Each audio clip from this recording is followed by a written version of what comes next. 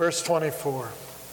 And as he was saying these things, and I will tell you what these things are, in his defense, Festus said with a loud voice, Paul, you are out of your mind. Your great learning is driving you out of your mind.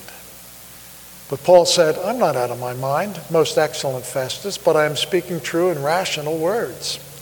For the king knows about these things, and to him I speak boldly, for I am persuaded that none of these things has escaped his notice.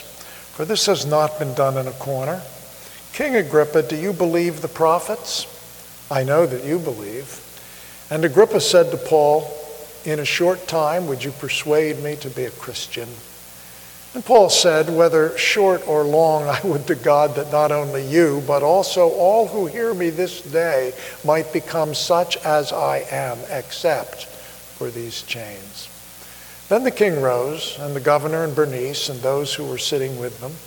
And when they had withdrawn, they said to one another, this man is doing nothing to deserve death or imprisonment.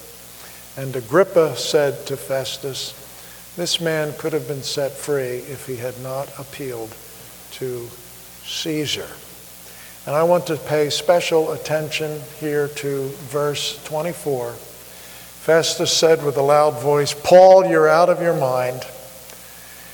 And Paul in verse 25 said, I'm not out of my mind. Let's pray together. Lord, may the words of my mouth and the meditations of our hearts be pleasing in your sight.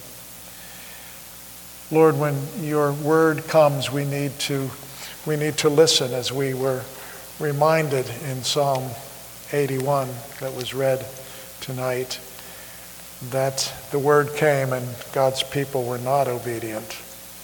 So, Lord, may we rise from here and do the works of faith. In Jesus' name, amen.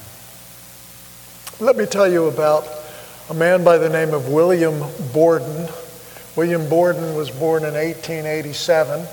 He grew up in Chicago. He was the son of a prominent businessman who made his millions from a Nevada silver mine. Young William was known as a follower of Jesus, and he spoke to everybody he knew about Christ. He went to Yale after graduation, and he went to Yale, and after he graduated from there, he was offered many high-paying jobs.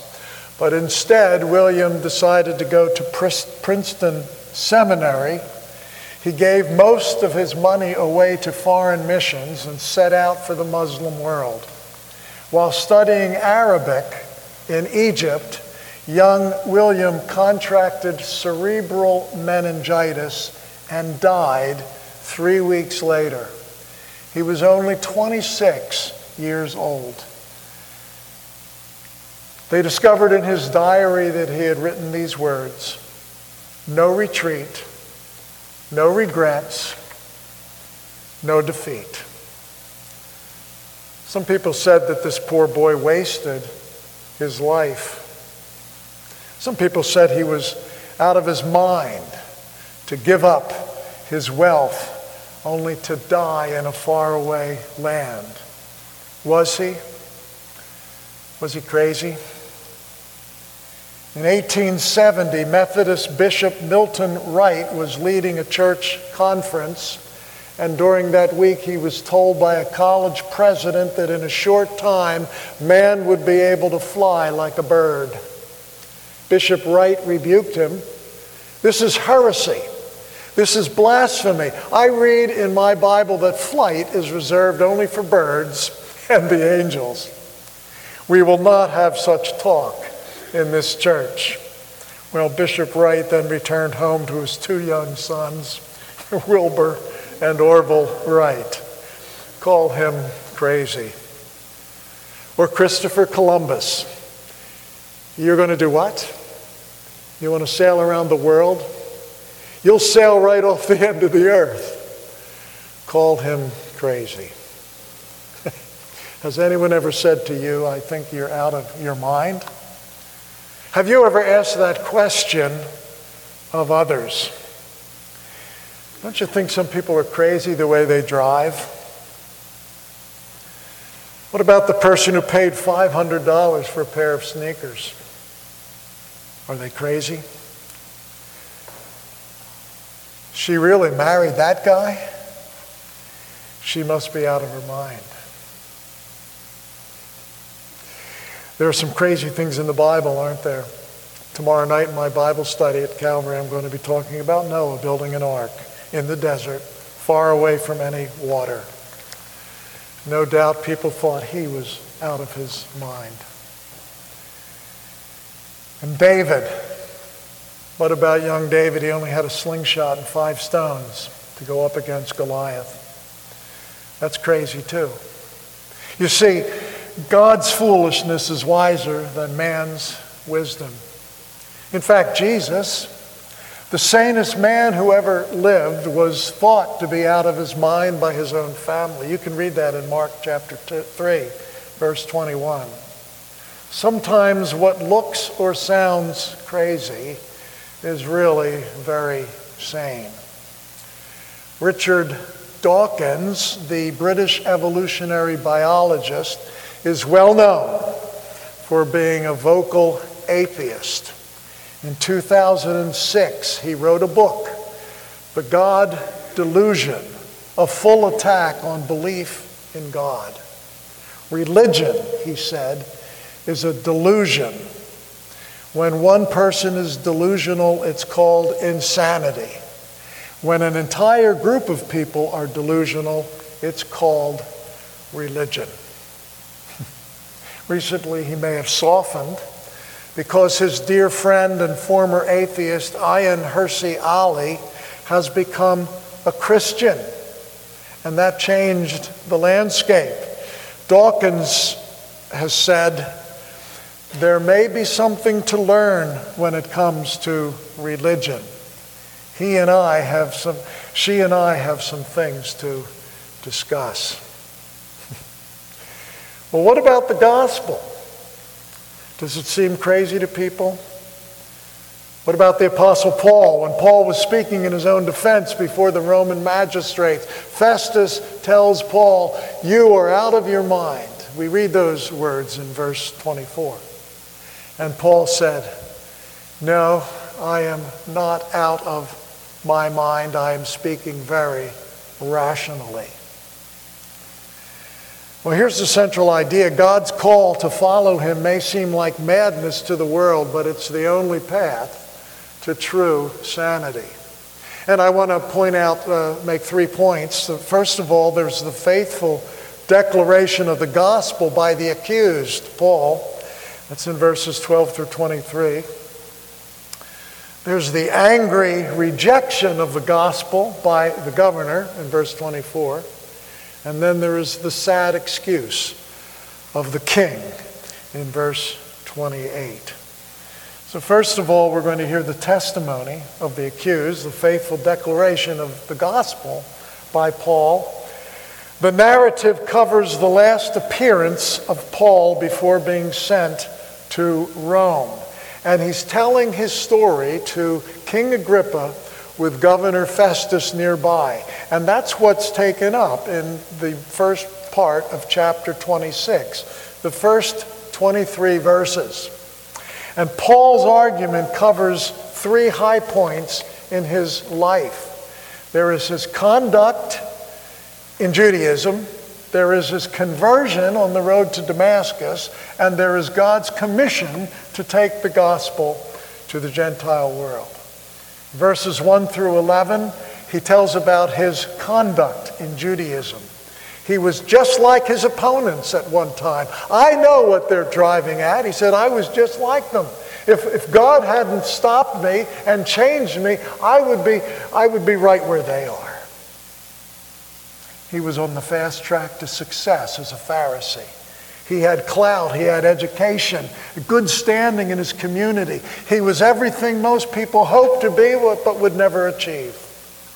He used his position to persecute those who followed Christ. But then, secondly, he mentions his conversion on the road to Damascus.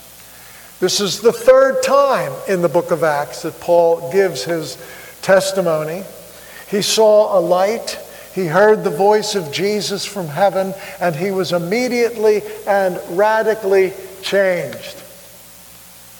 And thirdly, he receives God's commission to take the gospel of the resurrection of Jesus to the Gentile world. This is his testimony before Agrippa.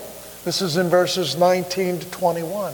Just as the light of Christ was revealed to Paul on the road, so the light of the gospel would illuminate the heart of Gentiles who are called to eternal life. And the Gentiles would be brought into the family of God, and they wouldn't have to become Jews first. They would have equal privileges in the family. It was this teaching that caused all the trouble for the Apostle Paul. He was obedient to this call. He preached Christ to Jew and Gentile alike. And for this, he has been arrested, he's been beaten, put in prison, and forced to defend himself against heresy and treason. So that's Paul's defense. But the second thing we find in the passage is the angry rejection of the gospel by the governor. Verse 26, as I have read it. Paul, you are out of your mind. You are beside yourself. Your great learning is driving you out of your mind. And Festus declares this in a loud voice. It does not fit the decorum of a courtroom, certainly. And here's why you're out of your mind, Paul. Too much learning is driving you to madness. And what was it that consisted of too much learning? What did Paul believe? The text tells us. He was in prison, verse 2, but he could rejoice. He insisted that God could raise the dead, in verse 8. He had a vision that changed his life. I just told you about that. He was more concerned with preaching the gospel than in being set free, verse 22. He believed in a message of salvation for the entire world of sinners. And if that makes him out of his mind, so be it. And why? Why did Festus respond like that? It was a sudden outburst. This may have been the result of a lot of pent-up frustration on his part. After all, he'd been following Paul. He'd been a part of some of these trials, and he was frustrated that it wasn't getting anywhere. It was a case that dragged out. And here's hoping that Agrippa can do something, because Festus has reached the end of his rope. And so he uses his loud voice. He's heard enough. His outburst was angry. What Paul was preaching to the court finally was hitting him hard, and he had heard enough. The gospel of Jesus Christ is going to get a response out of you one way or the other. It's pretty hard to be neutral. This hearing is over as far as Governor Festus is concerned. I'm out of here. Agrippa, I don't care what else you do, but I've heard enough. Well, this is really what the unbelieving world will do. Question someone's sanity, and you don't need to listen. You can stop conversation. The argument is over. Festus didn't get where he was because he believed in resurrection nonsense. He certainly would not squander away what he had gained by accepting the truth of what Paul had to say. There was too much to lose. All that mattered was this life, not the life to come. And if you think there's a life to come, you're crazy. So the question comes to us, are you out of your mind? I mean, who comes out to church on Sunday night, let alone Sunday morning? Why would you give up your freedom to live your life the way you want in order to follow outdated and slavish rules, or so they think? And you know that to follow Jesus is the path to real freedom. Maybe some people you know among family or friends have questioned your sanity for being a follower of Jesus Christ. And why would you give your money away? I mean, make a contribution here or there, but tithe? That's asking too much. Save your money. Don't be crazy. Why do you give to God one day of your week in worship? How many fathers have said to their future sons-in-law, how are you going to provide for my daughter to the level she's accustomed to if you expect her to become a missionary in some God-forsaken place? You're out of your mind. Why would you seek to be forgiving of the person who hurt you so much? That person needs to pay. Are you crazy? Why did the Apostle Paul take the message of the gospel out into the world only to face martyrdom? Why did so many Christians in Rome take rejected babies from the trash heap and raise them as their own? Were they crazy? Why did so many Christians during times of pestilence and disease go into hospitals to help the sick at risk to their own lives when they could run away and save themselves? They must be out of their minds. And why are so many Christian organizations staying in a place like Ukraine to help those who are suffering when they had a chance to leave? Why do Christians do the strange things that they do? Well, we do this because we're marching to a different drumbeat. We follow the demands and the commands of the Lord who calls us to follow him into difficult places, to do difficult things, things that we cannot do naturally, but things he equips us to do out of love for him. If that's insanity, then so be it. Better to be seen as a fool for answering the call of the gospel than to be considered sane by a world that's under the domain of darkness. It was Nate Saint, wasn't it, who said, he is no fool who's willing to lose what he cannot keep in order to gain what he cannot lose. What is insane, after all? Is it Paul or is it Festus?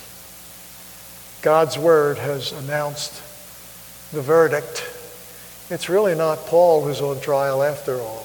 It's Festus, and it's Agrippa.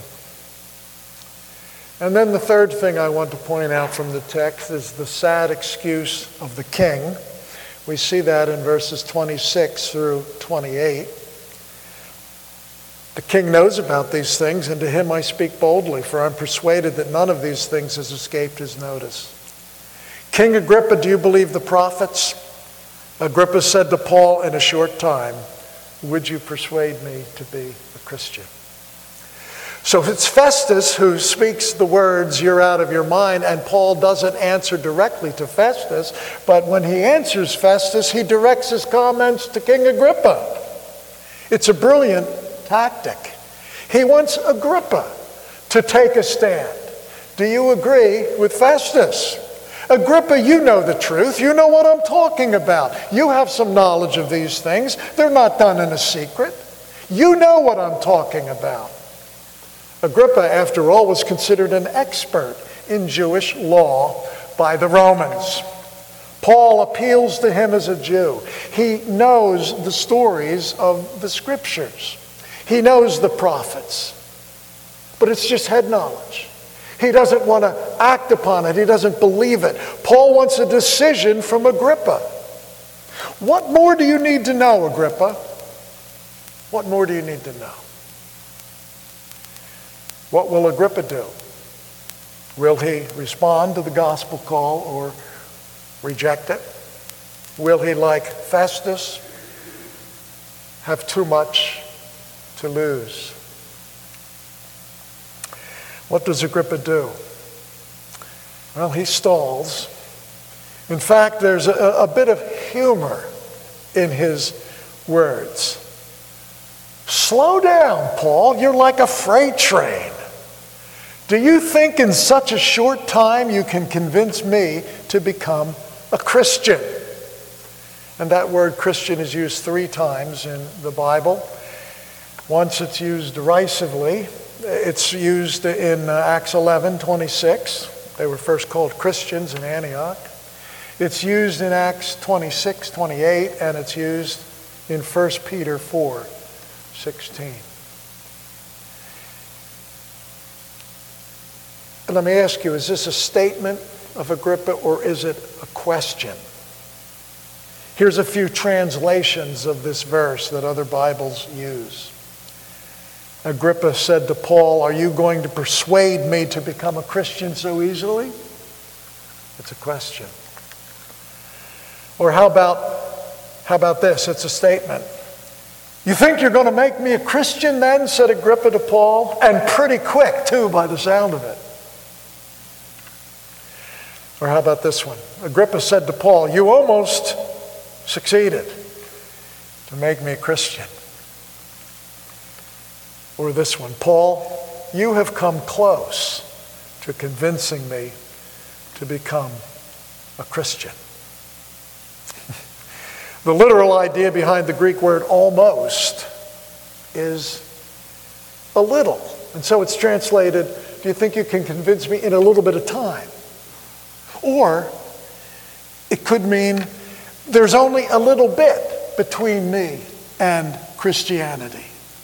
Could Agrippa be saying, there's really not that much difference between what you believe and what I believe as long as we're sincere. And don't we hear that all around us in our world today? I believe in God. Be a good person. There's really little difference between all of the religions in the world. Agrippa has heard enough too. As long as he and Bernice, his wife, are seated there, Paul's going to preach to them. But Agrippa has heard enough. Let's stop this conversation before I do something I might regret. I might become a Christian. No way that's going to happen. I'm okay with what I believe, and I will stick with that.